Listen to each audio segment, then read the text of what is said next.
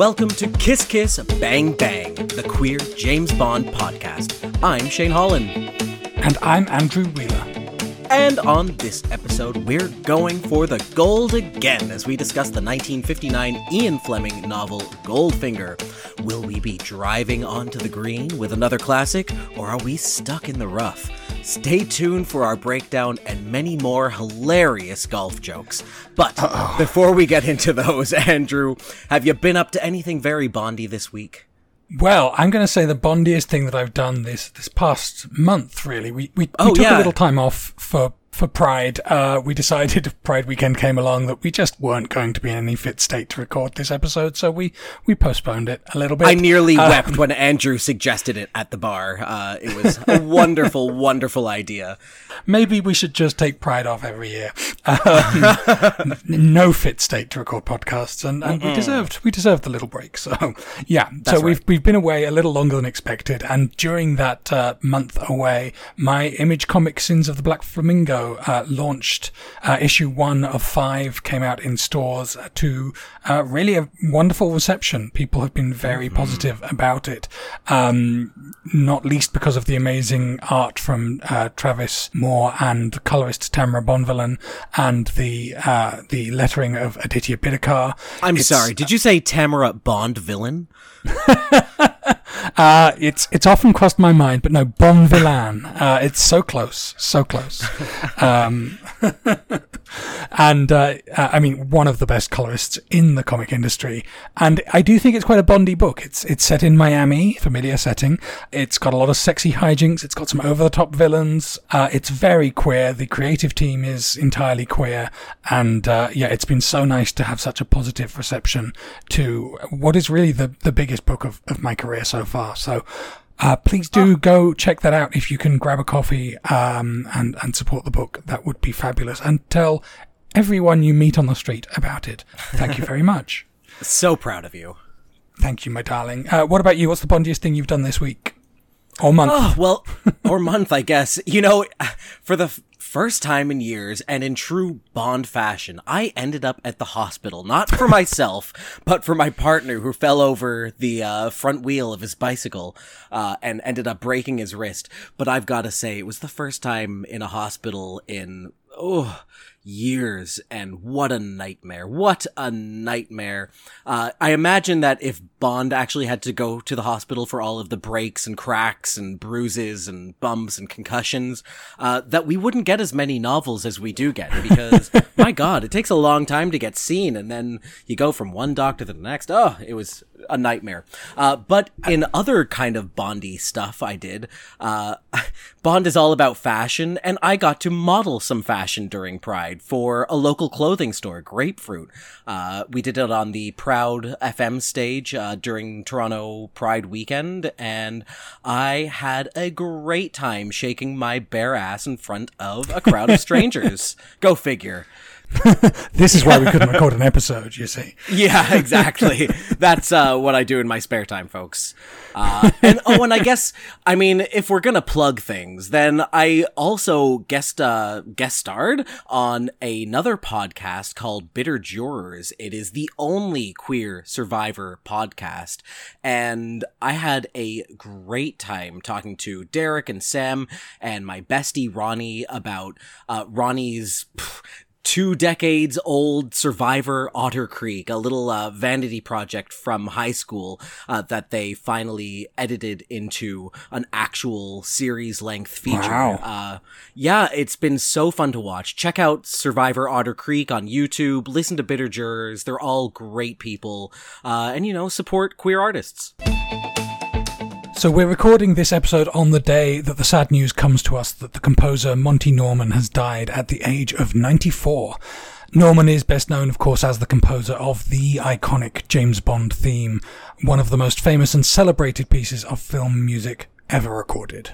Monty Norman wrote and performed in his early career for so many gigantic stars of the time, like not just music stars, but comedians, and just stage presences, including Count Basie, Spike Milligan, Peter Sellers, Cliff Richard, and so many more, before he began composing scores for musicals and films from the 50s all the way until the late 80s. Undeniably, his biggest hit was the aforementioned James Bond theme, especially as arranged by John Barry. But I think it's worth noting that it all stems from this incredibly cringeworthy piece from an unproduced musical called A House for Mr. Biswas. And Andrew, if you could just plop, I don't know, maybe 15 seconds of this in here so people can hear it. And that's about all you need to know, like... I was born with this unlucky sneeze, and what is worse, I came into the world. Honestly, it's such a shock when you discover this for the first time. Many of our listeners may be hearing this for the first time. My father fell into the village pond and drowned. And you can hear it, it's all there, like... it is essentially the James Bond theme that he took and rewrote. The lyrics are hard to listen to. Okay, that should be enough. We can turn that off. Yeah, it once you hear that the song was originally like a pastiche, traditional Indian music sort of goof, it's hard to unhear that. You know, you can hear it in the sort of the structure of and the sort of rise and fall of the melody. Yeah, it's House for Mr. Biswas is a novel by V.S. Naipaul, so this was supposed to be an adaptation of that. The work itself is, post-colonial from an Indian author, but of course, the English, with their usual tact and decorum, were going to turn it into some sort of travesty. So we can say that as Canadians, yeah. Monty Norman, I hope he lived a very full life on the royalties of this one track. Honestly, probably set him up for life. 100% did, yes. Even though there is, there's some contention that what made it iconic was the John Barry arrangement, but Monty Norman definitely did write the melody, and for whatever reason he wrote it is a classic, it is enduring.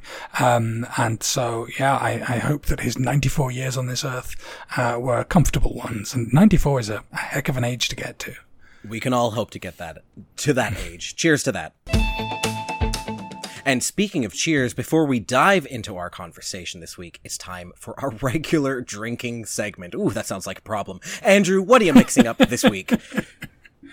For my regular drinking this week, looking at the novel and where alcohol comes up in this one, in the movie, of course, it was the mint julep was the iconic drink of the Kentucky Derby, but in the book we learn that this version of Goldfinger does not drink. He thinks that alcohol is poison. Repugnant, he's right. But he also has lots of what to me feel like crackpot Facebook theories, but maybe they were true at the time, that there are all these secret poisons in alcohol, in the same way that cigarettes, I guess, actually did have secret poisons in them. He thinks that there are added toxins or special things in alcohol that are just destroying you. And again, he's right. But the thing that's destroying you is alcohol. Yeah. You don't need to invent some extra bogeyman of a poison. And so he said that Napoleon brandy was especially egregious. So of course I went out and bought some Napoleon brandy to try and mix a cocktail with. And the cocktail I settled on is the Vieux Carré, though this is a bit of a remix. Let's be honest. So traditionally you would mix equal measures of rye, cognac, and sweet vermouth. Add a splash of Benedictine and a few dashes of Peychaud bitters, and stir with ice, and then pour into a glass and serve with a cherry, maybe a curl of orange peel. I decided that I was going to make mine with the cheapest Napoleon brandy I could find at the LCBO across the street. And I didn't want to, I did want to get some Benedictine, but thank God they don't have it in stock in the LCBO across the street, because it would have been very hard to find actually in general anywhere. Yeah. It's such a specialty liqueur. And honestly, $40 for something that is described as being a bar spoon amount. Like that's all you add. Like, it's not even a half measure. It's a bar spoon of Benedictine. Like, this would have been I would have been a fool to spend the money, and thank God the Lords descended and said, no, don't bother. Look up what a close approximation might be on the internet. So yeah, I did not use Peychaud bitters either, because I don't have those at the moment. So I used orange bitters and I used Fernet, which I think probably give something like a semblance of the right flavor. It's not going to be exactly right, but there's like aniseed in Fernet and there's aniseed in Peychaud. So in the end, it maybe comes out. So yeah, I decided I was going to make something that was using Napoleon brandy, cheap, bad Napoleon brandy, and see if it was redeemed by this cocktail. And I will say it is a very strong, very robust cocktail with a lot of herbal complexity that makes that toxic Napoleon brandy an easy sipper. I think maybe with a good cognac it would be a smoother drink, but I'm not sure that a good cognac belongs in this punchy cauldron of a cocktail. You know, Napoleon brandy does not have a bad reputation in real life, is my understanding. Like, Goldfinger as being a weirdo in the book. Yes, absolutely. You're right. Napoleon brandy is absolutely fine. I mean, honestly, brandy in general is fine. Yes. Unless you're spending upwards of $300, I think you'll find so many of them are going to have that sweet, plummy, herbal taste to them. Mm-hmm. So yeah, Vieux Carré, it's a perfectly decent cocktail to make with a spirit that I do not generally have in my repertoire. Well, sounds lovely. I'd love to try it sometime, but my God, that sounds like quite a lot of alcohol in one drink. Oh yes. Ian Fleming's Goldfinger, written in 1957 and published in 1958, was the seventh James Bond novel, and, as with the movie that it inspired, is widely regarded as one of the best in the Bond canon. I have read this book, I think, 4 or 5 times in my life, because, yeah, it's pretty iconic. It's also pretty horrendously racist. It is incredibly misogynistic, and oh my God, the homophobia just leaps off the page at you. But there is something so intriguing about the cast of characters that make up the world in this one, that I think it's undeniably the queerest Bond novel with such a confused message. I don't know, Andrew. Give me some of your thoughts overall. One of the things I find interesting is it's simultaneously very close to the movie and then just divergent in the most extreme ways. Extreme ways and sort of informed ways. Like, the choices that are different are very deliberately different. And the effort to stay close to the novel otherwise are equally, like, very considered, you know, like the movie tried to be the novel, but there were departures that had to be made, and then there were other departures that just seemed like reflective of a different mindset. So yeah, I think a lot of it is just making a book cinematic. Like, there are things like the death of Jill Masterson in the book doesn't need to be something that Bond witnesses, but in the movie it absolutely does. So you change how that unfolds. Or the 3 chapters we spend driving through France and Switzerland. That's a very easy cut into, you know, a 15-minute segment of the film. Yeah. But yes, it does, like, it is a very brilliantly written spy novel. Like, there's no denying it's extremely entertaining, but also like, it must be as hard as any of these novels, although maybe there are no easy ones. Have there? I feel like at this point every one of these has made me go, oh my God, what are we doing with our lives, Andrew? But you know what, let's dive right into it, starting with Part 1, Happenstance, and Chapter 1, Reflections in a Double Bourbon. Following a successful assignment in Mexico, James Bond is approached by a man at an airport bar. Woof. Oh, let's just say that this novel wastes no time getting to problematic depictions of particularly Mexicans and Haitians. Just a lot of talk about voodoo and gangsters, and Bond hates all of them with just so much venom in his heart. Yeah, it's, I mean, I will say this for Bond, he seems to have, like, conquered his fear of flying by this point in the sequence of novels, because he just can, like, spend his whole time on the flight thinking of another adventure he's had and basically recapping a novel that we're never going to get to read, so, that's nice for him. An actual character arc, that's nice. You learn something. Yeah. Yeah, we get a lot of story about this, this drug deal, this accidental drug dealer, which will actually prove to be useful later in the plot, but is also just sort of a lot of noodling on I guess Bond's impressions of what the world has become, you know. Yeah, a lot of Bond reflecting on death in general, which is I think a fun peek into his tormented soul. I really appreciated it. There was one line in particular. Was there any person in the world who wasn't somehow, perhaps only statistically, involved in killing his neighbor? And I thought, ooh, dark, true. Like, he's talking about smoking cigarettes and car accidents and signing checks to people who make terrible decisions. And I also found it very interesting that we get kind of an early indictment of the war on drugs, in the line, there was alarm in Soho, and also among respectable doctors who wanted to save their patients' agony, talking about the war on heroin, coming from other parts of the world into England. And Bond is, I think, a bit more on the side of, why are we making this harder for people to get, when we should be, spending more time rehabilitating them, getting them to doctors, and, as you and I feel, like, let's fund mental health services and housing for the homeless. Yeah, and let's take arbitrary moral judgments out of healthcare. Yes, exactly. Wouldn't that be a thing? So, Bond getting picked up by a rich man at the airport, is this something we think has happened a few times in his travels? I would hope so. I mean, Skyfall says absolutely yes. Mm-hmm.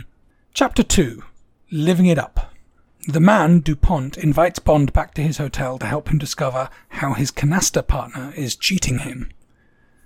I found it so refreshing for a minor character to reappear. I know it's happened like a couple of times in the novels, but I mean, DuPont was not a big character in Casino Royale, but he was absolutely in there, and there was a point made of it. And to bring back some inconsequential character, which ends up leading to, this entire novel's worth of events, I thought was pretty neat. Yeah. I don't know if that character, exists in the film canon or not, really. I mean, I guess he might. There might have been a DuPont at the card table in Casino Royale, probably. Yeah. But I do think Mr. DuPont is an excellent host. I mean, he feeds James half to death, it seems, on his buttery crabs, and James's reaction to all this is, he'd been thinking, oh, maybe it would be nice to just be a rich person to live this life of luxury, because we're reminded once again that Bond, for all his glamour and luxury that he appears to have, is actually a very poor civil servant. Yeah, he has a fairly the Bond of the novels is not living in a gorgeous giant apartment with the biggest coffee machine you've ever seen. Like he's much less well paid than that, and all his success happens on the company dollar, Yes. But yeah, his response to DuPont's buttery crabs is oh no, I don't think this is the right life for me. I feel basically he felt gross for eating too much. I mean, he expresses almost post-coital regret. He says suddenly the idea of ever having another meal like this, or indeed any other meal with Mr. DuPont, revolted him. He felt momentarily ashamed of his disgust. He had asked, and it had been given. Ooh, I mean, did they fuck? Did they fuck Andrew? I mean, when the crabs are that buttery, who can tell what happened? That's right, yeah. Slipping around all over the place. If a rich man wants to pick me up at an airport bar and take me back to the hotel for buttered crabs, I'm down. Oh, 100%. I would not say no. Leave the money on the dressing room table. And we get the first gay of the novel, a pansified Italian waiter. Yes, Bill. Hi, Bill. Yeah, and the first homophobia, I guess, of the novel. Pansified is, it's not a kind word. Certainly not coming out of Fleming's typewriter. Certainly. But we'll get into, much more horrendous crimes against homosexuals later. Chapter 3, The Man with Agoraphobia. Bond meets the cheat, Auric Goldfinger. Ooh, these summaries are so quick because, not much actually happens, even though I have 1,000 notes. Like, truly, that is it. He just meets Goldfinger and they kind of, eye each other up and down. Yeah, there are some less eventful chapters than that still to come, so... Yeah. Oh, God. Yeah, wait for it. I love that Bond finds the rich hotel life kind of dull and lifeless, like you were saying. But also, there are no ashtrays, apparently. The help is sweeping up yesterday's butts from in front of the pool before it opens, and it's like, guys, if this is a rich hotel, put out a silver ashtray. Don't let people just drop their cigarettes on the ground. I mean, but rich people, though. I mean, that you can give them all the ashtrays in the world, and they're still going to drop their cigarettes on the ground because there's help to sweep it up. So, what can you do? What can you do? These are the people that never take their litter with them when they leave the cinema. They just leave on seats because they think it's someone else's job. Which, yes, it is, but you could still be a nice helping fella person about it. Yeah. The garbage is right by the door, people. Mm-hmm. Mr. Dupont does not allow Jews at his hotel, and so is all of a sudden a lot less likable. Oh boy. Yeah. Not much to say about that. No. We don't get to see a terry cloth onesie, unfortunately. No, we don't. In this. It's not described by Fleming, so I guess it doesn't happen.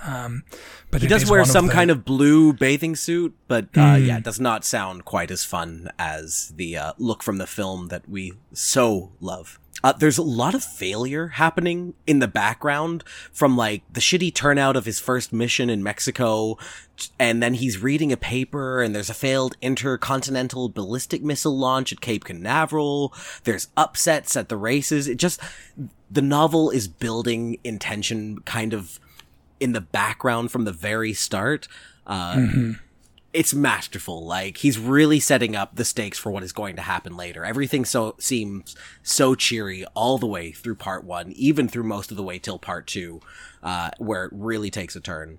We get a description of Goldfinger that is shockingly sensual, actually. He's talking about him being thick and blunt and fleshy. This is a very visceral, physical description, but not intended to be flattering at all. I noted that Bond may be to blame for how we talk about short men, because he's not kind. He's never kind. I mean, he does not trust the short men, apparently. He thinks they all have Napoleon complexes, and I think he's wrong about Napoleon, because I think we've discovered recently that Napoleon was, 5'8", 5'9", just regular height, so... Yeah. We just measured wrong. He also says that Goldfinger makes a fetish of sunburn, which, it's not a disability like most villains have in his novels, but this is typical asshole James right here. Also, I think I may know a few people who have a sunburn fetish. It's not a fetish, it's just a lifestyle? Of being a pale Northern European. Right. I love that Goldfinger keeps calling him James Bomb, and Bond doesn't correct him for 3 times, and then when he does, it's absolutely cutting. That was great. And I will say, Casino Royale did such a great job at explaining a card game you may not be familiar with. This book does not. I feel like I could play Baccarat after reading Casino Royale. I have no idea how to play Canasta. I would not be able to figure it out at all. This book is really saving up its real estate for a golf game. So yes, it certainly has no time. We're going to learn everything about strict rules of golf soon. Before we get there, Chapter 4, Over the Barrel. Bond discovers that Goldfinger is using a spy to cheat. He seduces that spy, one Miss Jill Masterton. I mean, let's talk about his gun and where he keeps it. a hollowed out book called The Bible Designed to be Read as Literature. Surely the only thing no one would ever look at if they were searching a spy's apartment. It's so smart. But also, Honestly. what the fuck is that book? I mean, I'm sure it's real, but also like it's such a nice, like, it's a neat character beat on Bond. Like he's not a religious man. He's not spiritual No. at all. And so the fact that this is the book he takes with him to a hotel, says a lot about him. And then you open the book and there's a gun inside that says even more. Even about more, him. yeah. I love that detail. And it must have been, heretical at the time in the late 50s to say you're keeping your gun in a hollowed out Bible. I mean, people were still going to churches back then. It's true. I'm just checking to see if I can buy a copy of this on Amazon. And yep, Hollowed the out? Bible designed to be read as living literature. Okay. Oh, God. No, thank you. It sounds so fun. The discovery of the scene, the setup in Goldfinger's room is so thrilling and sexy. And I'm gonna add in there that it's very predatory what James does to Jill.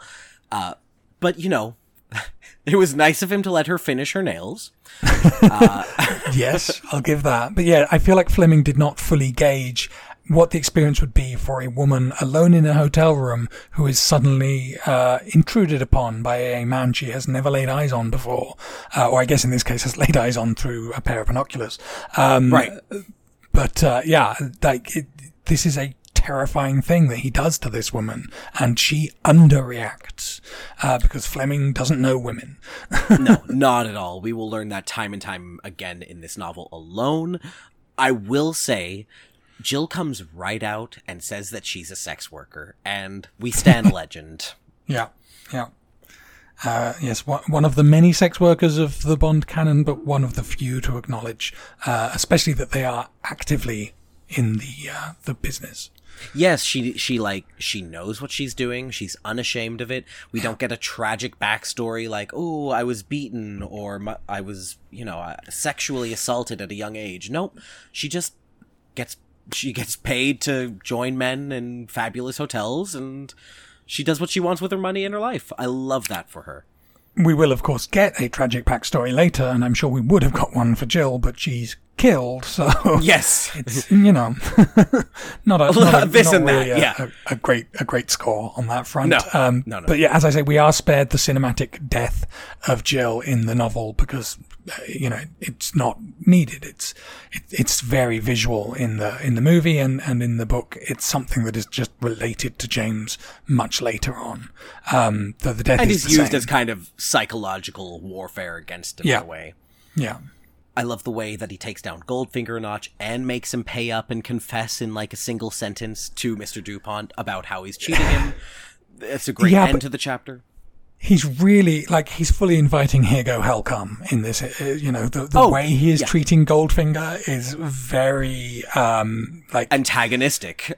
deeply this is a very rich man and you are absolutely fucking with all his shit, Kudos to Goldfinger. He takes it like a real champ for a lot of this novel. No wonder he snaps later. Yeah, no, fair enough. Chapter 5, Night Duty. Back in London, Bond performs a background check on Goldfinger. M informs Bond that the Bank of England has also taken an interest in Mr. Goldfinger.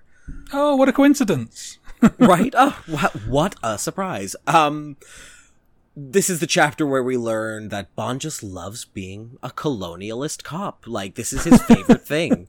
Yeah. Talking with people around the world about how to, meddle in drug trades and foreign governments and how to make the British stronger and the enemy weaker. It's of a time. It certainly is. Yeah, he wants to just spend his spare time in the Identicast room, just making mugshots of people that he's met on his holidays. It's like... Right? I mean, the guy's a cheat at cards, but he hasn't actually broken any laws to Bond's knowledge yet. So why are you doing this, man? Just super doesn't like an Englishman with a foreign accent, I guess. That's right. And Ginger. Oh, God. Oh, yes. The Identicast does sound amazing. Like it's sort of early Etch-a-Sketch level technology for creating facsimiles of people's faces. Yeah. Like the technology's come a long way in that regard, for sure. It really has. This is just like layering pieces of paper over each other. It's amazing. And hoping for the best. And having one guy who is hired to just do this job, because it sounds like it would involve a lot of mental gymnastics to be like remembering where everything goes. I imagine it's a lot of dials and scrolling. It probably looks like the bridge of the Enterprise. Yes. The idea that Bond is writing a book called Stay Alive! Is hilarious to me. Honestly. Has it been written? I feel like it must have been written since I've got Amazon open for the Bible Designers literature. Go for it. Yeah, let's find out. I'm not basically, seeing it. He's writing a self-defense guide for spies and law enforcement and anyone else who's interested. And he's basically saying he's lifting all of this stuff from the files in MI5, which doesn't sound above board. Yeah, but he's a white Englishman. He can do what he likes. Yeah, he's got a license to kill. It doesn't matter. He's got a license to plagiarize. Yeah. We get more. This isn't the first time that Bond has gone on his "I don't drink tea" shtick, right? I hate it. It tastes like mud. Girl, we already heard this. We don't need to hear it again. Oh, he one-ups himself this time. He says, moreover, it's one of the main reasons for the downfall of the British Empire. Now be a good girl and make me some coffee. I mean, I'm not sure about his historicity there, to be honest. No. You know, it was actually kind of integral to taking on the Chinese Empire and also integral to expanding into India. Yeah, exactly. Just because you lost America. I mean, did you really want America? Look at how it turned out. No, it was a terrible, terrible mistake to even go there. Chapter 6, Talk of Gold. Bond meets Colonel Smithers of the Bank of England and learns that they believe Goldfinger is smuggling gold to India. The Bank of England. That's where all your money is going. Wow. They make it sound like the most luxurious palace that the West has ever seen. Just gold trims and hidden doors and balustrades and pillars and portmanteaus, mantelpieces. Just so much money in one place and a lot of white people getting rich off of it. Yes, and a lady outside feeding the birds, tuppence a bag. Yes, exactly. Smithers gets a big promotion in the movie because here he's just some like lowly, I guess like an intel sort of guy. Yeah. The Bank of England's police, essentially. But yes, he gets to deliver the life story of Auric Goldfinger, who is another enterprising foreign opportunist, as so many of the Bond villains seem to be. These people that come from foreign places but manage to settle in England and become self-made in a country where we're used to wealth just being generational. I mean, good luck to Goldfinger. Oh wait, it worked out. I mean, so much nothing happens in this chapter. It really is just the background of Goldfinger. But I will say Bond suggests an ecological disaster, mining the sea for gold, and that feels very on brand. They talk about how Goldfinger has a crew of Germans and Koreans, and they didn't know a word of any civilized language, so they weren't any security risk. Ooh. It gets worse. It does get worse. We will revisit that concept later in the book. Many times. But really, I think the most interesting thing here is that capitalism is the crime. And that doesn't feel right for the identity of Ian Fleming or James Bond, but I love it.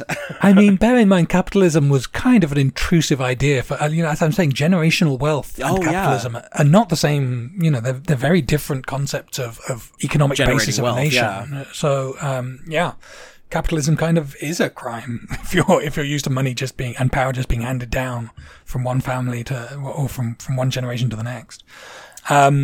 We get an incidental hottie here as Bond is entering. He sees an athletic-looking, pink frock-coated commissionaire, and just the fact that Bond notes that he's athletic-looking, and of course wearing a pink frock coat. I want to know more about this gentleman. I totally forgot to mention, but in Chapter 2 at the hotel, Bond also notes a male diver who he thinks should go into show business because he's got golden hair and he better use it before he loses it. Bond doing a lot of looking at males and masculine figures in this novel. Chapter 7, Thoughts in a DB3. Bond drives to Goldfinger's preferred golf course to arrange a second encounter.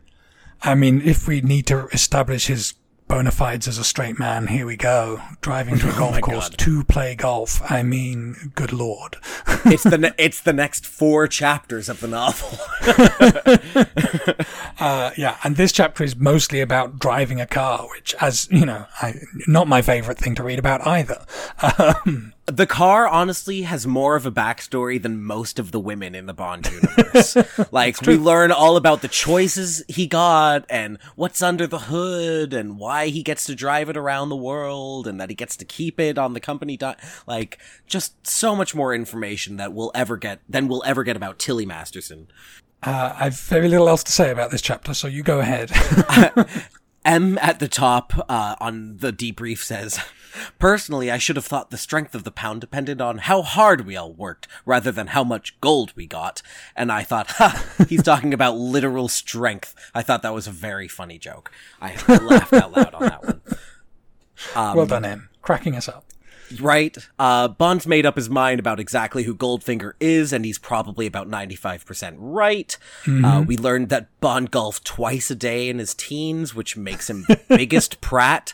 And we also get a very casual mention of Moonraker, still one of the best novels we've read so far. Let's just dive on into more of this golf, though, shall we? Oh, yeah. Oh, God. Okay, I had a lot of notes for part 1. Part 2, my notes get very short. Part 2, Coincidence. Chapter 8, All to Play For. Bond and Goldfinger play golf. Buckle up, kids. It's going to be a real crazy ride. Yeah, Bond puts on this very disinterested character when he meets Goldfinger again. Very nonchalant, very...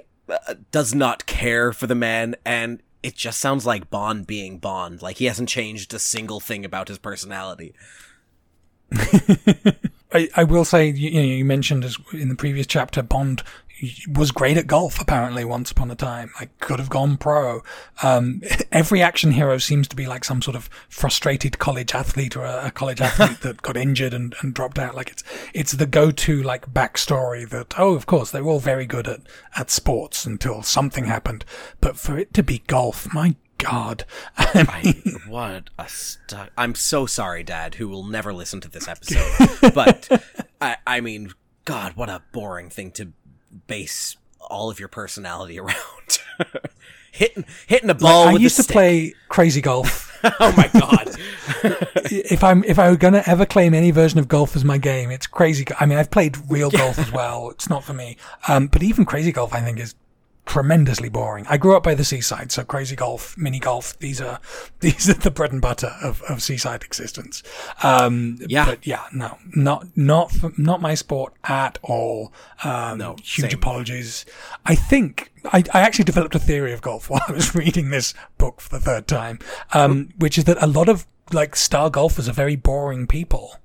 And I think in some sports, a lack of imagination, I think this even comes up in the book, a lack of imagination is probably actually the key to success. Yeah, it's all like, it's how, it's about that movie Moneyball, right? They built the best team based on statistics and numbers and percentages. And right. It was a boring team, but they ended up winning the World Series that year. Because if you don't have an imagination, you can take risks because you don't catastrophize, basically. That's my theory. And that truly, That's the only interesting thing about these chapters of Golf is like Bond continually taking risks in a game that is very strict and does not allow for people to take risks. In fact, he fails, like he loses the game because he continues taking risks when he shouldn't. He should just, play the game like Goldfinger's playing it. Drive and then putt, drive and then putt. Yeah, boring. Strict rules of golf. Number 1, no kissing. And I will say is Goldfinger, he dresses flamboyantly. He has disposable income. He's a communist. Is he European? Yes. Yes. Yeah. Okay. Yeah. That's what I was alluding to. Chapter 9, The Cup and the Lip. Bond discovers Goldfinger is cheating again and cheats back to win the game of golf. This chapter is so long. So long. Surprise, surprise, golf is incredibly dull also when in written form. Like in the movie, they make it, I guess just, it's a movie. Like, what can you do? But in the movie, I don't hate it as much as I do in the book. Hate is a strong word. We learn about every 18 holes. Like, we know their layout, their design. We know about each of the shots they take. Oh my god, it was just interminable. I do love that Goldfinger and Bond are like playing at each other's nerves throughout with like the coin jingling, the shop talk, the general espionage that's happening. It's the only thing that saves this from, actually being a stinker of a novel, is that there's so much happening in the background of all of this. Yes, that's it. I mean, what Fleming is so good at is exploring these adversarial relationships through surrogates, through, a card game, a golf game, even a conversation over drinks, over a dinner table. Like, that's always been one of the delights of Bond. It's just that golf is particularly unexciting. Boring. Yeah. I do want to give a shout out to Hawker for his deviousness. The fact that this guy who, presumably is paid to be, upright and proper as the caddy. And I don't know, maybe all caddies are devious. I don't know anything about caddies. No, neither do I. But he's very willing to just he reads the situation, he sees that the other guy is cheating, and he's like, well, then I'm also going to cheat. He carefully places Bond's golf bag on top of Goldfinger's lost ball. Goldfinger manages to magically, quote unquote, find his ball, even though we know that it was under Hawker's bag. That's how James eventually wins the game. So Hawker is actually doing the most effective spy work of the novel. Typical for James to not be great at his job. If there's one thing I've learned, is that he's not a good spy.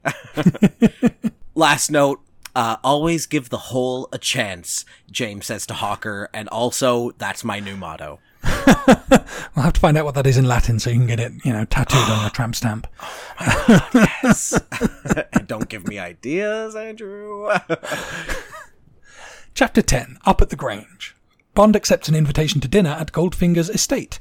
While Goldfinger is occupied, Bond searches the estate and discovered he's been captured on tape. He frames a cat to destroy the evidence. Cats take quite an important role in the next couple of chapters, which I appreciated and then also lamented. Yes. Bond really hates rich people, but he certainly acts as if he's one of them, which I also appreciate. Yeah, here he is really sort of like jumping in again to the sort of the role play of what it would be like to be rich. He's sort of flattered that Goldfinger talks to him as if he were on the same level. One of them, yeah. Yeah, which he shouldn't be. There's some real great anti-nouveau riche snobbery from James when he's describing the Grange. A heavy, ugly, turn-of-the-century mansion with a glass-enclosed portico and sun parlour whose smell of trapped sunshine, rubber plants and dead flies came to Bond in his imagination before he had switched off the engine. I mean, that's brilliant. Yeah. I know that building just as well as he does, Also, I mean, tell me what any of this means. The medicine cabinet contained nothing except a great variety of purges, Senopods, Cascara, Calcelettes, Enos, and various apparatus for the same purpose. Medicine has certainly come a long way since 1959, huh? Do you want me to tell you what all of that is? I'm guessing they're laxatives? Yeah, Oh, these God. are enemas, and the apparatus is presumably a douche. So, Oh my god. So, Goldfinger's full of shit, and Bond catches that from the very start. Love that. That's hilarious. Bond loves to feel rich. He loves to think about Goldfinger in the bath for some reason. Yeah. Spends a long time thinking about what that scene must be like. Right? Goldfinger comes up with this ridiculous excuse to deliberately leave Bond alone. Oh, one of my men got into trouble. I have to drive to Margate to sort it all out. Which I enjoyed only because Margate is where I used to go as a kid all the time because they had the closest theme park to where I grew up. Oh boy. What was once known as Dreamland and then Ben Bom Brothers. I think it's open again now. It closed down at some point in my childhood, and then was bought and reopened. It had the first upside down pirate ship that I ever got to go on, and I think the first in Europe. So that was very exciting. And it's quite a beautiful place, like the Dreamland as it was originally called. Like it was a very, I guess it probably started in the 20s or maybe the 50s, but it certainly was, it had that British seaside feel to it and a lot of sort of Art Deco touches, probably all of which are gone now. I don't think that's where Goldfinger goes, though. I don't think he goes to ride on the corkscrew at Ben Bom Brothers. His servant got caught, lifting some ice cream from one of the stands at at Dreamland, and that's why he had to go? Trying to sweep the trench below the Mary Rose, which is the upside down pirate ship, because of course everyone's coins tumble in there and their keys. And I would say their phones, but no one had a phone in their pocket in that era. Yours or his or both? Oh. Either. Speaking of technology, the fact that James Bond, the super spy, the novel, his undoing in this scene, or his near undoing in the scene, is that he didn't think that there might be cameras. Like, the idea of CCTV just isn't a thing that he considers in his daily practice of his job. But we've seen him do that in nearly every other novel. It is so strange that this man, who he's already suspicious of, who his boss has sent him on a mission to, covertly spy on him, that he wouldn't think, oh, maybe the richest man in England might have some secret cameras hidden in these rooms. He finds a room with all the film sort of ticking out, and he decides to sabotage it by putting a cat in the room so that all of the tape is exposed to the light. It's also not something that you could do in this day and age, so very lucky that solution existed at the time. Very unlucky for the cat, as we will learn, because this is the chapter where the racism towards Oddjob begins in earnest, because this is when we meet Oddjob. Those two things just perfectly. Chapter 11, The Odd Job Man. Goldfinger returns and introduces Bond to his deadly assistant, Oddjob. Okay. How do we...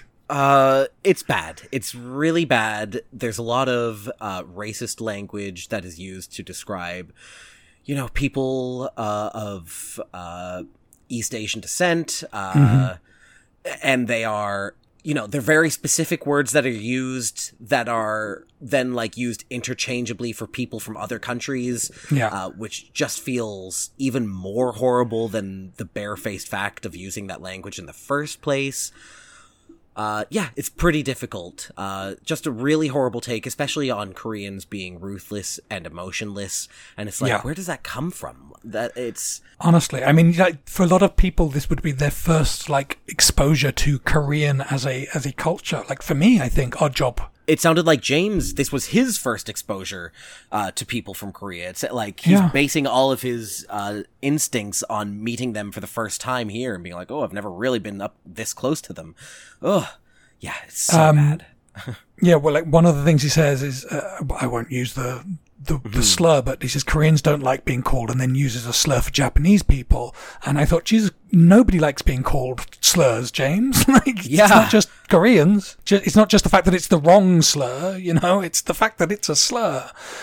Margaret Cho is a great joke about that, which I cannot say, but just everyone go watch Margaret Cho. Goldfinger asks James, do you like cats? His gaze was flat and curious, and James replies, sufficiently. Seems about right, honestly. Yeah. Yeah. Imagine taking a job and your boss just changes your name for you to the thing that you do. Like, oh, this is my servant, stock boy, and this is my other servant, kitchen helper. It's not great. I mean, it's literally, it's the objectification of this man who only speaks to his boss, which is one of the other things we learn about, is that Odd Job speaks in grunts and only Goldfinger can decipher those grunts. Like, everything about that is problematic. Oh, absolutely. And of course, I don't know if it comes up here or in one of the next chapters, we learn that Oddjob has a cleft palate, so Goldfinger is not the one with a disability. It turns out his assistant is. Because there had to be someone. And the grossest part of all is that Goldfinger is punishes the cat for destroying the film by giving him to Oddjob as a treat. Oh no, poor kitty. Poor kitty, but also poor Korean people for being painted this way. I mean, it's now such like an old tropey bit of racism. Maybe it wasn't at the time.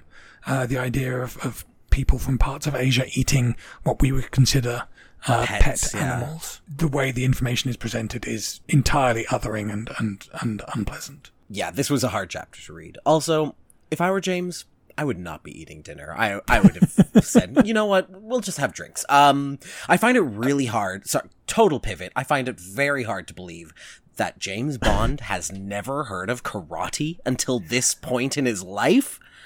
Has it not come up in his in his book of Stay Alive? Like, honestly, this is going to be a great new chapter for him. Also, I think that his description of karate is incredibly wrong. I may have only taken 2 years of it. I was a yellow belt, thank you very much. But I don't think that any of the tenets of what I learned are represented in this novel. No, I mean, the fact that Oddjob is described as one of 3 in the world with a black belt in karate, that tells me that Fleming really had no idea what he was talking about. He was just truly making the whole thing up. And speaking, by the way, of being served poison at dinner, as I think you were implying might be the case of sitting down to dinner with Goldfinger, this is where we get all the stuff about alcohol having secret hidden poisons in it. Oh, yeah. No, Auric, it is poison. That's why we drink it. You're drinking the poison straight up from the glass, yes.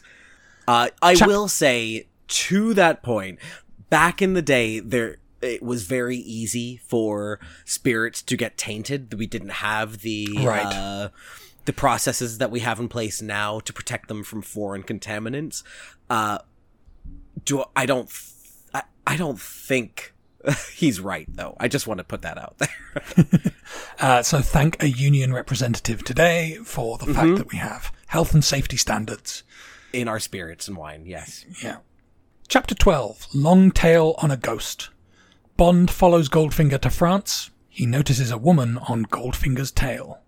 Well, at least this time, the money that he won in a game with Goldfinger goes to a charitable cause. I guess you could say Jill Masterson was a charitable cause, getting that $10,000 that he won from Goldfinger in the card game. But, M needles him like, oh, you gave it to the whore, not to the service people, huh? So Bond, makes Daddy happy and gives the money to the White Cross. Yes, good for him. We also learn from M that Goldfinger called the cops on Bond like the true Karen that he is. Love that. That, I thought, was a great, great note. Yes. Yeah. Goldfinger is, he probably was still working on his grand revenge, but he was going to take all the petty little revenges he could. We get a very inconvenient homing beacon, a very early design of a homing beacon, I guess, which, will go out of range and you'll lose your mark.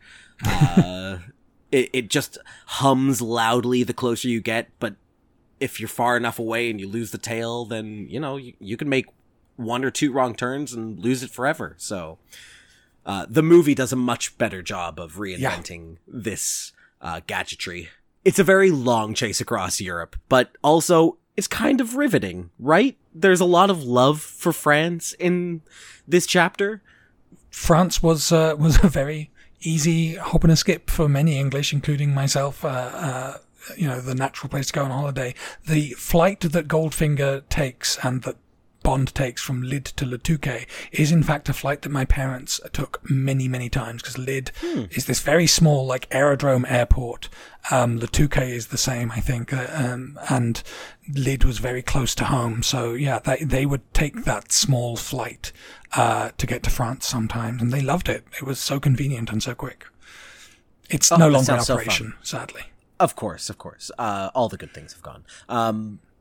I living in Canada, this giant country that, we live 5% of the land, something like going to France for a day trip seems unimaginable. It would be a very short one from here. We learned that Bond, secretly a huge romantic, for a sexual predator.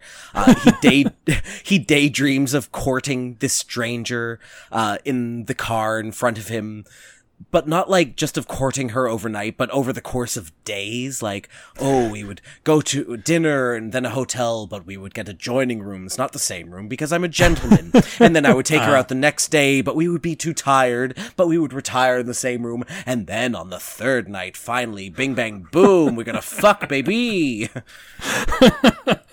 You've captured his inner monologue perfectly. Yeah, right? That was beautiful.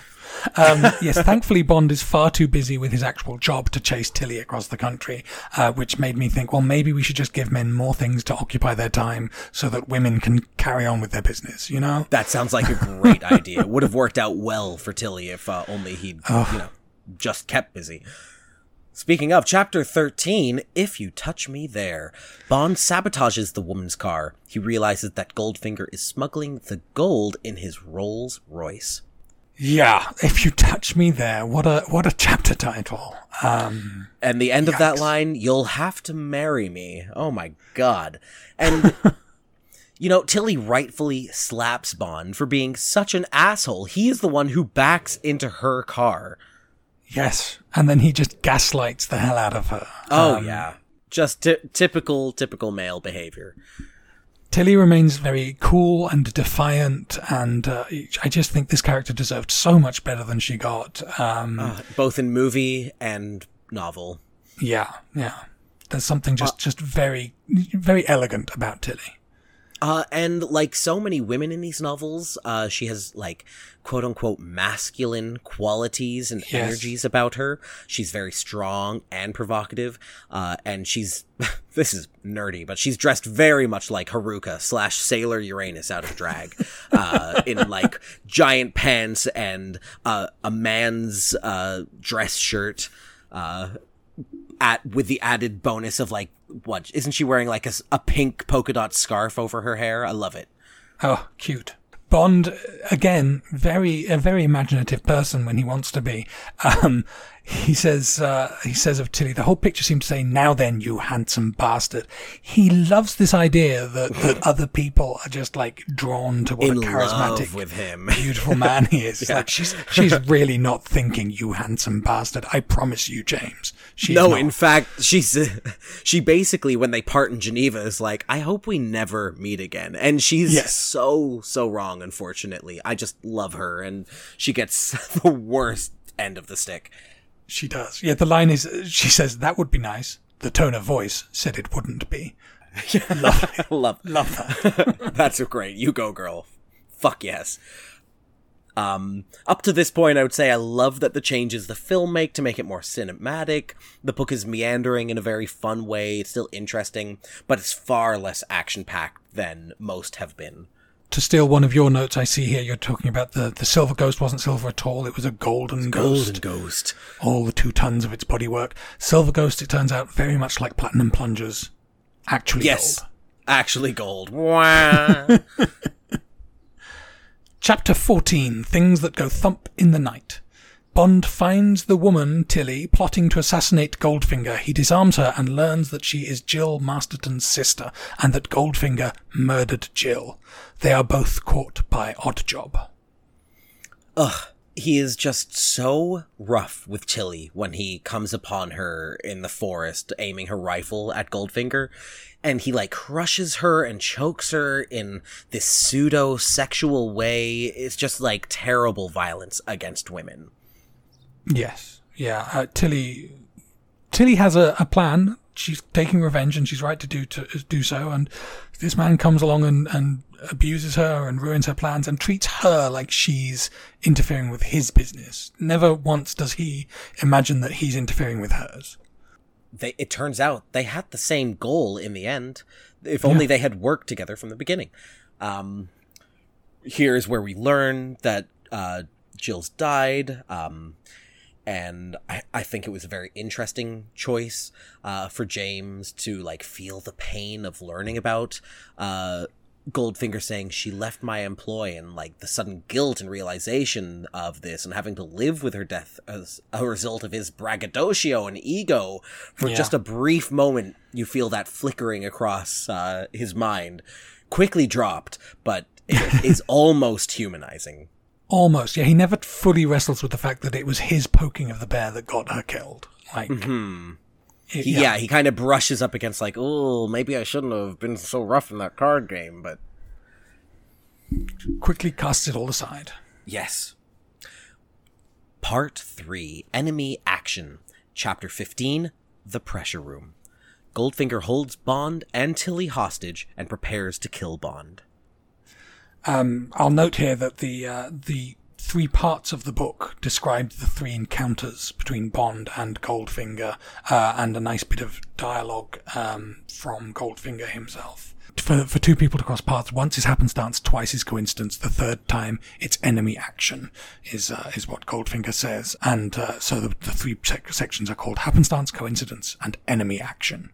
It's a nice structure. I like that. It is, and it works very well. I love that.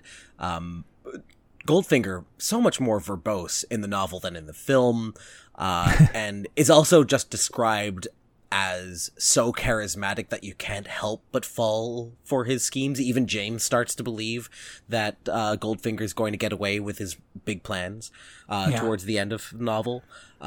He's built up very well.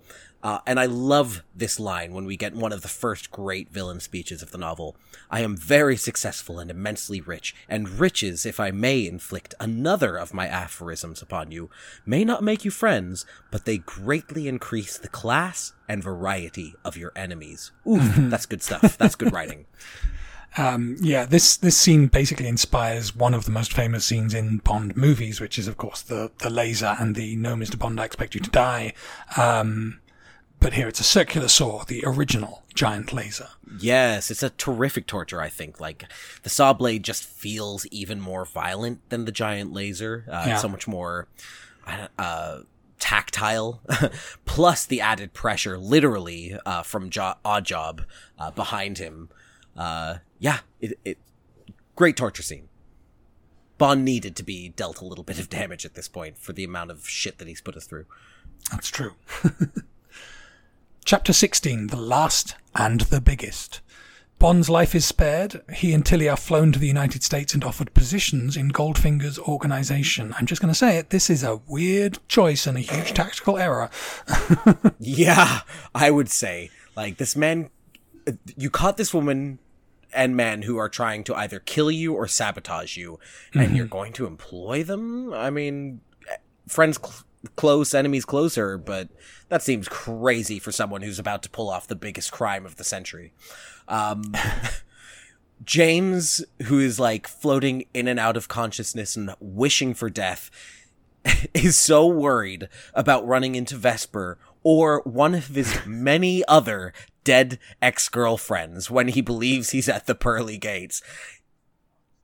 It's hilarious. He's not going to heaven. Right, yeah. Not only does he think he will meet all of these women, but he thinks they'll all be like swarming after him and competing for him in the afterlife. Like, they'd be like, "You motherfucker, you got me killed." Yeah. Like, dude, you killed all these women. Maybe kill fewer women? That would be a good thing to do if you want to get to heaven. Yeah, seriously. When he does finally come to, he starts crying that he's still alive, and I thought that was beautiful and dark. But a really terrible doctor handling his case, who's not listening to the patient, who's literally screaming, "Help, he's trying to kill me." Yes. Bond basically says, I'll work for you. Don't kill me. I'll work for you. And Goldfinger, it doesn't really check out, accepts the offer. It's not as good as the Grand Slam reveal in the movie. The fact that Bond has this information that he shouldn't have. I think that's a much better solution to the problem. And the speech is a long way from the dismissal of "I expect you to die." Though I think the movie version of Goldfinger in this scene does lift some of the speech from the books. Love the end where he says, "And then will come the applause for the greatest extra-legal coup of all time. And Mr. Bond, the world will rock with that applause for centuries." He's just so egomaniacal. It's great. He's a rock star villain, that's for sure. Yep. We get some awful racism again in this chapter. The phrase "lower than apes" in the mammalian hierarchy is used to describe Korean people. I mean, it's just, I can see why people don't want to read James Bond novels or watch the movies. I get it. Yeah, I do get it. Honestly, I get it now. Also, the homophobia starting here, which James doesn't even pick up on. But Goldfinger says, "Here you'll live and work, and possibly, though personally I've doubts about Miss Masterton's inclinations in that respect, make love." Yeah, he's like, "Oh, well, no, I don't see no reason why a woman wouldn't make love to me." Aren't I perfect? Chapter 17, Hood's Congress. Bond meets the mobsters who've been recruited to be part of Goldfinger's next operation, including one Miss Pussy Galore. Ah, yes. Miss Pussy Galore of the Abracats. Yeah, this is a fun chapter. Like, it's basically a who's who of these, like, colourful mobster villains that Fleming loves to, like, he was so in love with American gangsters and sort of the colourfulness that he could impose upon them, the sort of Damon Runyon-esque theatricality of it all. Yes, each one gets such a personality, and they're so distinct, and they basically only get one or two scenes, essentially, in this novel, but my God, he wrings the most out of them. I learned a new word, obstreperous. Noisy and uncontrollable is the definition, and I thought, yeah, that sounds like James. Yes, absolutely. The fact that his skill now is to be a copyist of meeting agendas, that's an extraordinary step down for an assassin, but or maybe it's a step up in some regards, In some regards, yes. Among the people we encounter, Mr. Jed Midnight of the Shadow Syndicate. I would love to know more about Jed Midnight. I mean, I feel like he can't live up to that billing. It's so good. No, right? Billy Ring gets maybe the most vivid description, this sort of hideously deformed. I mean, like he's been literally had his face cut off by his enemies. Yeah, his lower lip has been cut off, so he has a permanent grin. He's called the Grinner. It's yes, very vivid. And Helmut Springer, who I assume is a homosexual. Oh, absolutely.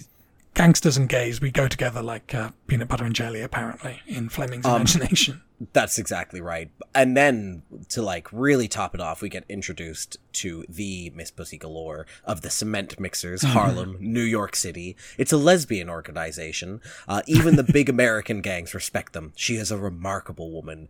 And he describes her. She had pale Rupert Brooke good looks with high cheekbones and a beautiful jawline. And I had to look up Rupert Brooke, an English poet who unfortunately died in his late 20s, who was a beautiful, beautiful man. And I thought, wow, this really is the gayest chapter. Yeats described him as the handsomest young man in England. Okay. I mean, was he, surely a beautiful young poet. Right. Died before he turned 30. That sounds like the queer narrative we're used to. Bisexual writers. That's one of his categories in Wikipedia. So yes. There we go. He's also in the category infectious disease deaths in Greece. Oh no. If that's a category? Wikipedia, you're dark sometimes. Speaking of dark, there is so much misogyny in this chapter. It starts with Bond saying he looked thoughtfully at the girl. He decided it would be ungallant to spank her, so to speak, on an empty stomach. Not ungallant to spank her, ungallant to spank her on an empty stomach. Yikes. And when Tilly raises any objection at all to their undertaking, he says, "There's no point in being a suffragette about this." Oh my god, that was brutal. Tilly holding her own in all of these conversations. She said coldly, precisely, "You got us into this. Get us out." Bond said amiably, "I may be able to. I got us out of our graves." And she says, "After getting us into them." It's like, yes, girl, thank you. Someone has to get it. Bond just doesn't get lesbians. He really doesn't. I mean, the line, "He felt the sexual challenge all beautiful lesbians have for men."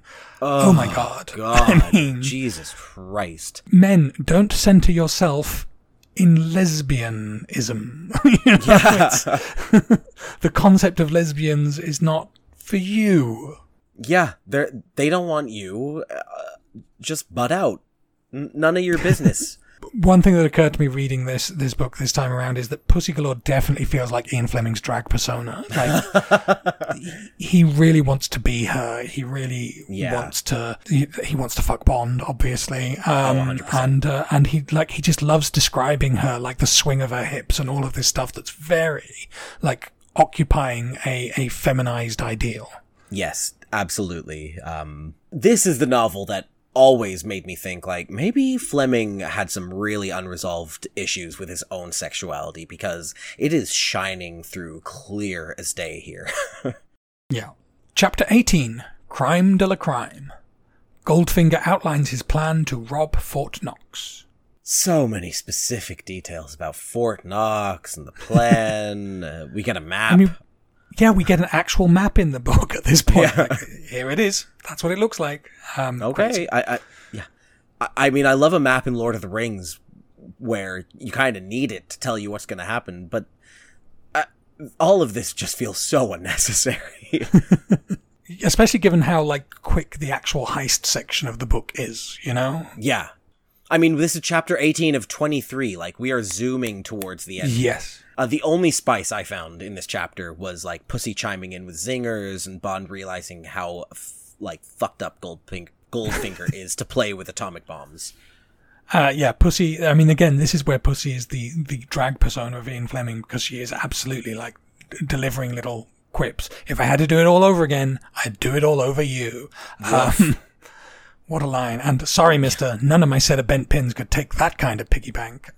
Love it. I'm calling myself a bent pin from now on. We are definitely taking that back. Chapter 19, Secret Appendix. Goldfinger eliminates 2 mobsters who decline to be part of his plan. Bond tries to slip out a note to the CIA with a reward. The 2 that he eliminates are Mr. Helmut Springer and his sidekick Slappy Hapgood, who I think we established, Helmut Springer was the dandy, so maybe Slappy was also a dandy, and so this is a bit of a kill your gaze moment. They died by stairs. Rest in peace, Helmut and Slappy. Yeah. A lot less interesting punishment than getting crushed in a car, I suppose. Yes, true. And all off screen. Mr. Solo just busting out an electric razor during, like, a formal meeting. Very indecent behavior.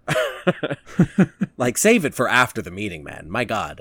Absolutely. I did stumble a little bit here. There's a point where Bond describes HIT as mob ease for murder, and I was like, Mobese? What is Mobese? You and I had the exact same problem at this exact same spot. It took me 3 times reading that line to figure out what I was reading. Mobese. That's a Mobese? Colorful Mobbies. Yeah. Mobbies. Goldfinger talks about blowing the doors open on Fort Knox with a nuclear bomb, and I said, my God, that money is definitely going to get irradiated. Have we learned nothing about radiation in 1958? I mean, they learned it in time for the movie. Yeah, thank God. Yeah. And then at the end, we get just like the most damning indictment of queerness and lesbians from James Bond. He said Bond came to the conclusion that Tilly Masterson was one of those girls whose hormones got mixed up. He knew the type well and thought they and their male counterparts were a direct consequence of giving votes to women and sex equality. Fuck you, dude. We are here, we are queer, and get the fuck used to it. Honestly, the idea that I'm gay because women can vote, It's laughable. it's amazing. Do you know how much, like, most gay men hate women?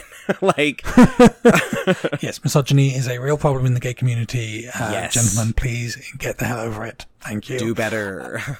Jet Midnight, by contrast, has much better things to say about lesbians. His line about Pussy Galore is, "Pussy gets the girl she wants. She consumes them in bunches, like grapes, if you follow me." I follow you, do follow Jed. you. I follow you. And it should be noted, by the way, Bond is the one that has become a secretary in all this. He is just doing admin. So if he wants to talk about emasculation, girl, start with yourself, you know? Right? I mean, he gets, he, this kind of happens to him in so many of these novels, like the broken pinky in Live and Let Die, how he couldn't perform because of it, and how he, like, began to suck at his job because of it. And there's a bunch of other examples, I'm sure, but he always gets put in this, like, cuckold position, essentially. Yes. And once again, just another strike for, like, what's going on in the mind of Ian Fleming? Chapter 20, Journey into Holocaust. The group travel to Kentucky. I mean, you can use the word Holocaust in the chapter title, and that's all that happens. My God. Yeah, that's really setting us up for something that never happens. Yeah. Goldfinger is trying to play off to air traffic control that they're filming a movie about the Civil War and this last battle stand starring Cary Grant and Elizabeth Taylor, and I just don't think that those two would ever stoop to make such a boring sounding movie. No. It's a cover story that's full of holes. Yes. The great thing here is that Bond's desperate attempt to slip a message out relies on the idea that none of the passengers would lift the toilet seat. Ugh. So he's relying on men being thoughtless, inconsiderate assholes to save the day. And it works out. Great. And I mean, yeah, look at the content of all of the characters so far. I love that Pussy knows the score in regards to Bond. But I'm very confused how she's somehow more interested in him than she is with Tilly. Tilly seems like a real catch, and Bond seems like a real asshole. Chapter 21, The Richest Man in History. Goldfinger carries out his heist, but Felix Leiter and the CIA surprise them. Goldfinger flees, and Tilly is killed by Oddjob. Poor Tilly. So awful and meaning,less. So awful. And she's besotted with Pussy, who is not reciprocating, it seems, at this point. But, that proves to be the death of her. Death by lesbianism. Yep. Not great, Ian. Not great. Great. Backtracking to the beginning of the chapter, is this a ruse? The ruse that everyone's actually not dead in the town. The water was not poisoned, as was part of the plan, so the 60,000 residents of Fort Knox are actually still alive, but they are all pretending to be dead.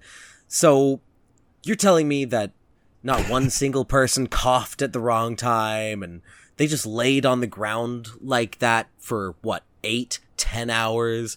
What about the property damage from all the cars that quote-unquote smashed through windows? Just quite the setup to get the whole town in on this, and for it to go off without a hitch. Yeah, it doesn't make sense in the movie. It makes less sense here in the novel, but it's sort of easier to ignore in the novel, but it makes less sense, as you said, yeah. We get this, totally different ending, too, where they're basically just all stuck on the train for the entire time. All of the action is being told through commands and orders, and we don't actually see any of it. And Bond and Tilly kind of just jump out. I mean, the fact that Tilly is still here was a big change to begin with. But yeah, it's basically, it ends with Bond and Tilly running for their lives. Yeah, and I did wonder, is this a better or worse end for Tilly? Like, in both book and movie, she is killed by Oddjob and his weighted bowler hat. So, yeah, is it better that we got to have her around longer? Or is it worse that she sort of got such a shitty journey through the part of the story that she's in is not good for Tilly. It's not kind to her. And I will say that the beginning of Tilly's experience in this novel is great. Like, I feel like we really get to know her. But then by this last third of the novel, she's become kind of a nothing character who's just kind of slightly antagonistic towards Bond and obsessed over Pussy Galore, but it's not really explained in much detail.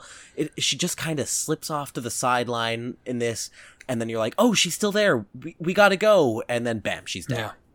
It feels to me as if Fleming maybe intended for her to be, the Bond girl of the book, and then he created Pussy Galore and was so smitten by the character he had created that he was like, oh, well, I guess I'm going to just switch gears here.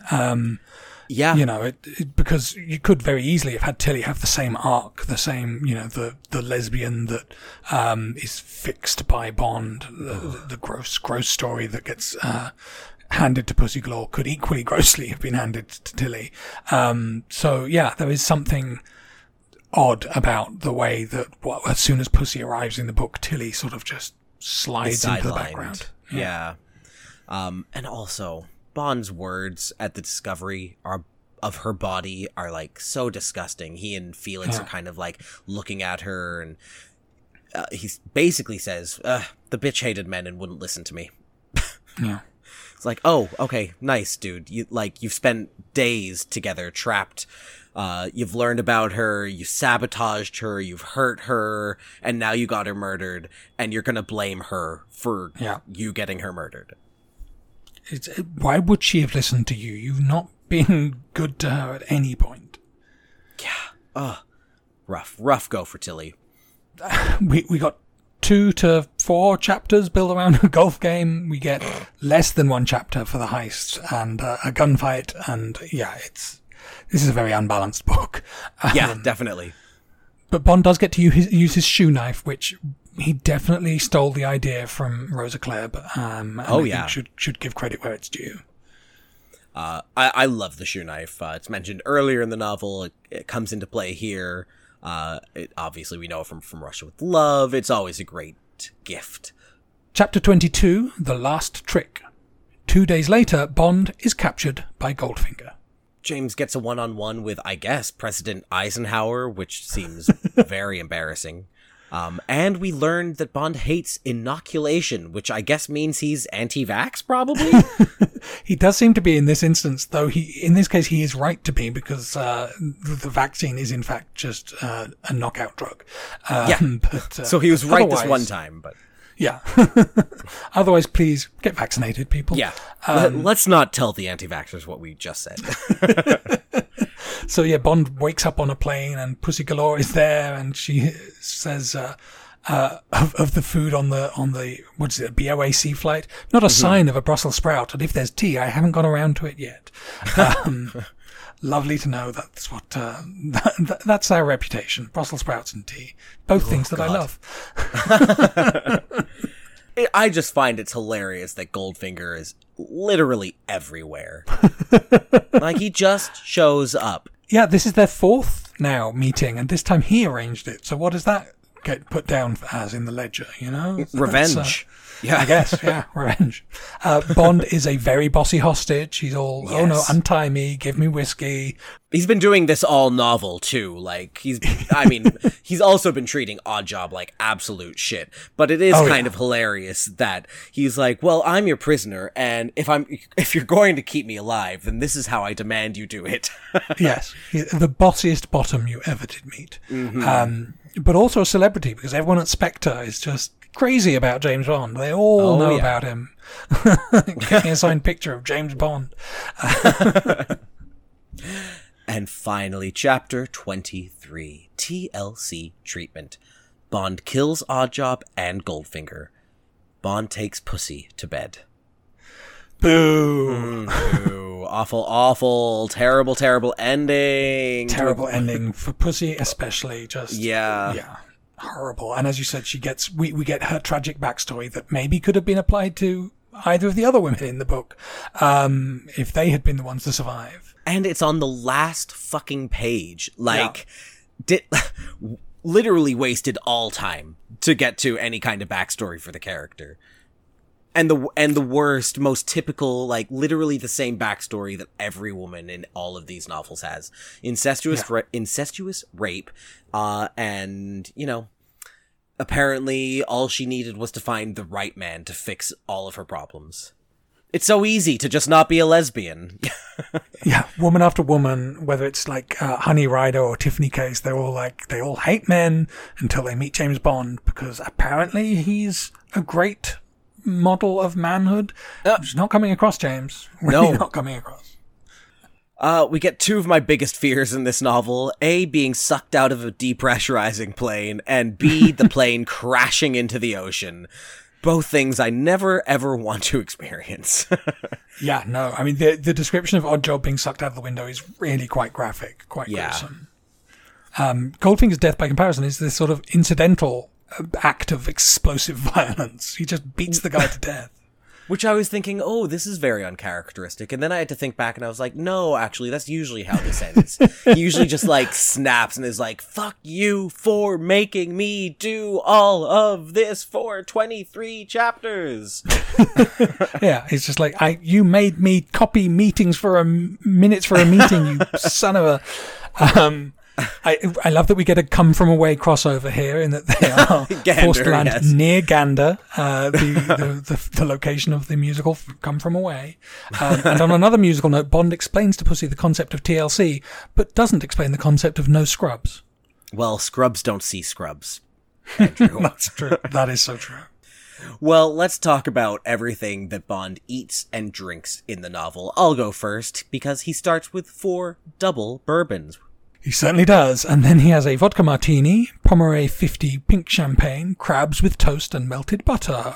Lovely, lovely overindulgent stuff. Sounds amazing. Pommery, great. Shrimp cocktail, snapper, roast prime ribs of beef au jus, and pineapple surprise are next on the menu.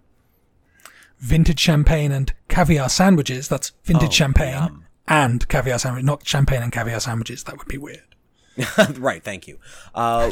We get a lot of the following. Vodka tonic with ham sandwiches and plenty of mustard. Followed by a large vodka tonic.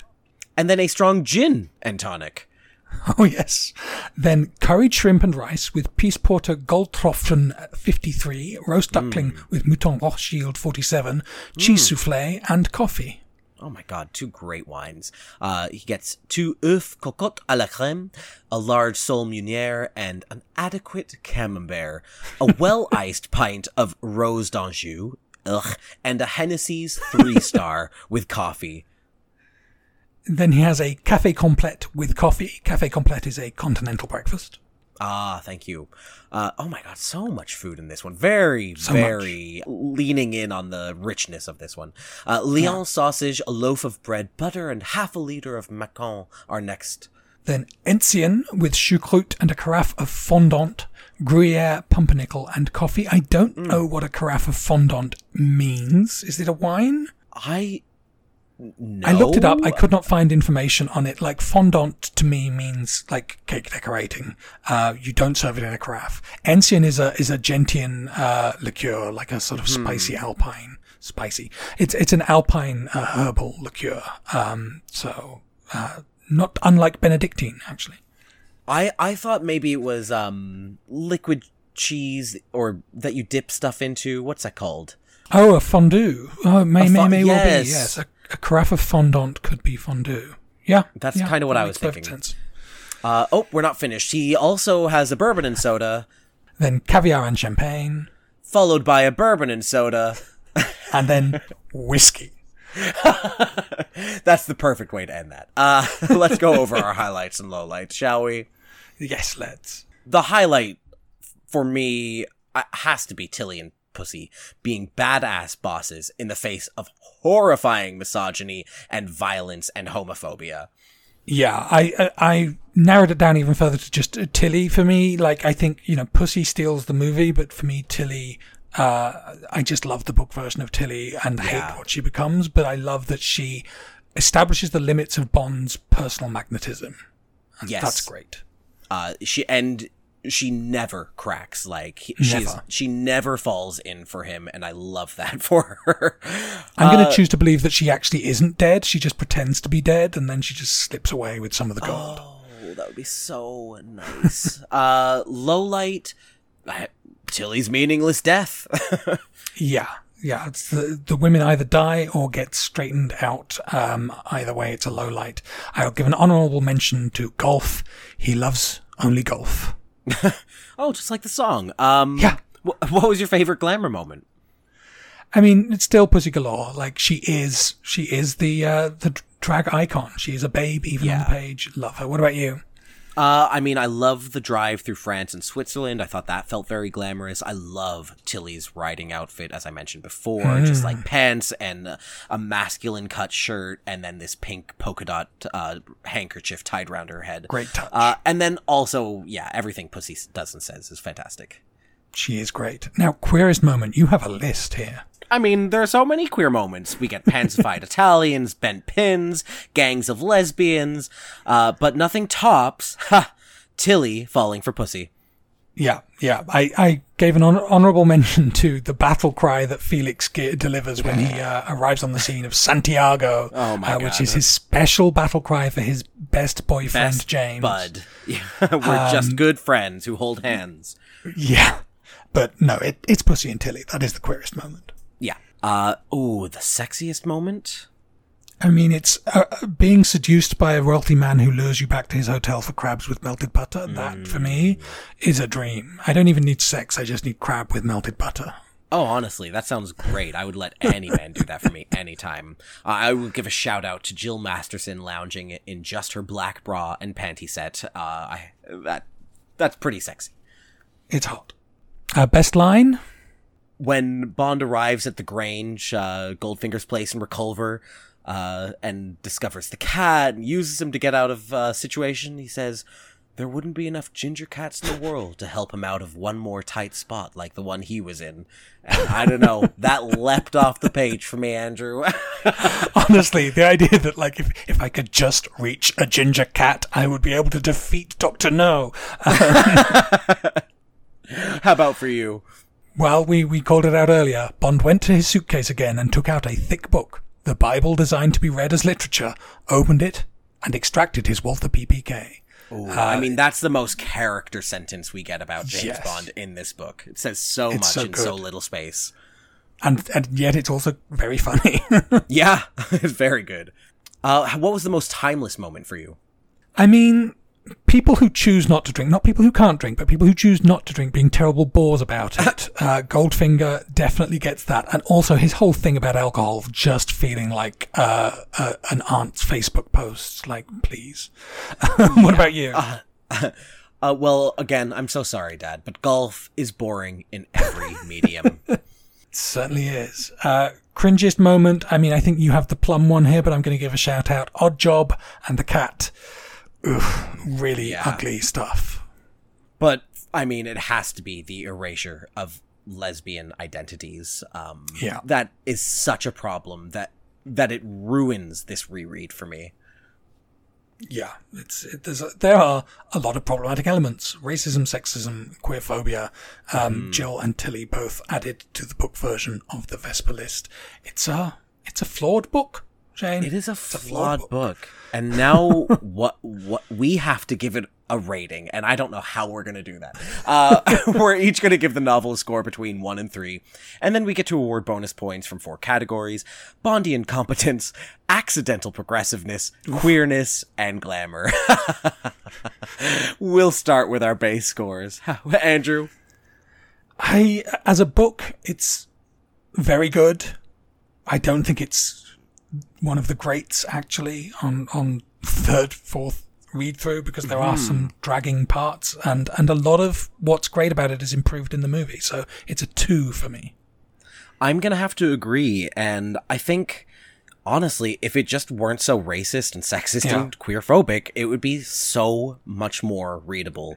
I am going to give Bond, the Bondian competence point in this one. Like, he is onto Goldfinger from the very start and makes some very clever moves in the first 2 parts of this novel, and he kind of gets fucked over in the last part, but he kind of wants to, so, he gets it. Yeah, I can't really argue. He does have Goldfinger's number, and he does do a very good job of tracking him down and working out what's going on. I think Tilly would have done a better job. Yes, agreed. But yes, no, Bond is actually performing pretty well in this book. Unusually so for him. Now, this one we could argue over, but I think we might both agree in the end. Was there any accidental progressiveness in this novel? I mean, you could make an argument that just acknowledging oh god, queer that's a low people bar. Just honestly, acknowledging queer people and having like one of them be very competent, but of course it's the one that abandons her lesbian identity. And let me be clear, you can be a lesbian and still sleep with men. That's like, queerness is a wonderful kaleidoscope.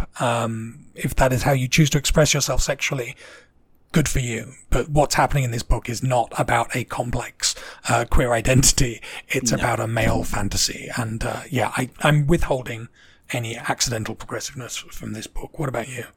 I think you said everything that I was feeling, so I'm going to have to agree with you. I can't give the point on this one. But I think that the score will make up for itself in the next 2, because do I find this novel glamorous? Yes, I think a big point of this novel is to feel very glamorous. I mean, we spent 5 minutes talking about what he ate and drank. There's so much luxury and richness in this novel. Yeah, it gets a glamour point for me.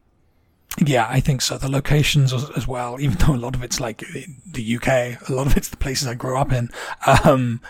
Still, it is a very luxe book. It's some of the best food we've seen in all the Bond novels. So, and described with such loving detail. And then this is obvious. Is this novel queer? Absolutely. It has the most queer characters ever in a Bond novel. We openly talk about queer people. We ruin it by the end of it. But my God, do we get a lot of queer people in this novel. And I do appreciate that. And do you agree? Yeah, I do. I assume you do. Yeah. There's no arguing. Yeah. It's we are exactly aligned in our scores this time around. We are both giving 5 points to Goldfinger. Yep. Truly, if it weren't for that horrible Bond character, this novel would have been so great. Yes, Tilly Masterton's Goldfinger. That's the book we really love. That. Oh my God, that's what we need to write.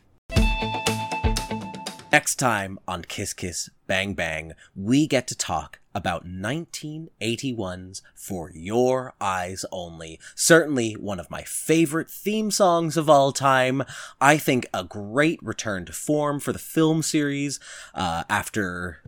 This is a Roger Moore film, so it got pretty clowny, and we're about to get serious again. And I think it gets great when it gets serious. But we'll see how it holds up in 2 weeks' time. I'm really interested to have this conversation, actually, because I know that you do have a strong affection for this one, and I know you might not. I've always been a little more jaded about it, and even on my most recent rewatch, I wasn't generous, but I'm going to try and see it through your eyes this time on this rewatch, I think. Oh, thank you, Andrew. And you can follow Kiss Kiss Bang Bang and tell me that my generosity is absolutely misplaced on Twitter and Instagram at KKBBpod, or send us golden bonmos at kisskissbangbangpod@gmail.com. You can also follow our individual Twitter accounts at Wheeler and at Shane Came Back. Please do share, like, rate and review Kiss Kiss Bang Bang on your preferred podcasting and social media platforms. It does make a huge difference. Our graphics are provided by the incredibly talented Carl Schurer. He loves only fonts. You can follow him on Twitter and Instagram at Carl Schurer, CARLSHURA. Kiss Kiss Bang Bang is recorded in Toronto on the traditional territory of many nations, including the Mississaugas of the Credit, the Anishinaabe, the Chippewa, the Haudenosaunee, and the Wendat peoples. We acknowledge that we are settlers on unceded territory. We, of course, end every episode with a great piece of Bond-related music. And Shane, what are we going to sign off with this week? Well, and if you'll play this just for a snippet now, I was going to cover this great Goldfinger. I was going to cover Goldfinger. It's this great one by Chaka Khan. And it's pretty generic, but I love Chaka Khan and she does a great job in it. Yeah, I love Chaka Khan. Goldfinger, he's a man, the man with the Midas touch, the spider's touch. But in honor of Monty Norman, I feel that it's most appropriate for our final song this week to be the James Bond theme. We haven't played it on our playlist yet, and I think now is the right time to add it in there. It is truly one of the most significant film music pieces in history, and it's a banger to this day. It really is. Rest in peace, Monty Norman. Thank you all for listening. Until next time, kiss, kiss, bang, bang.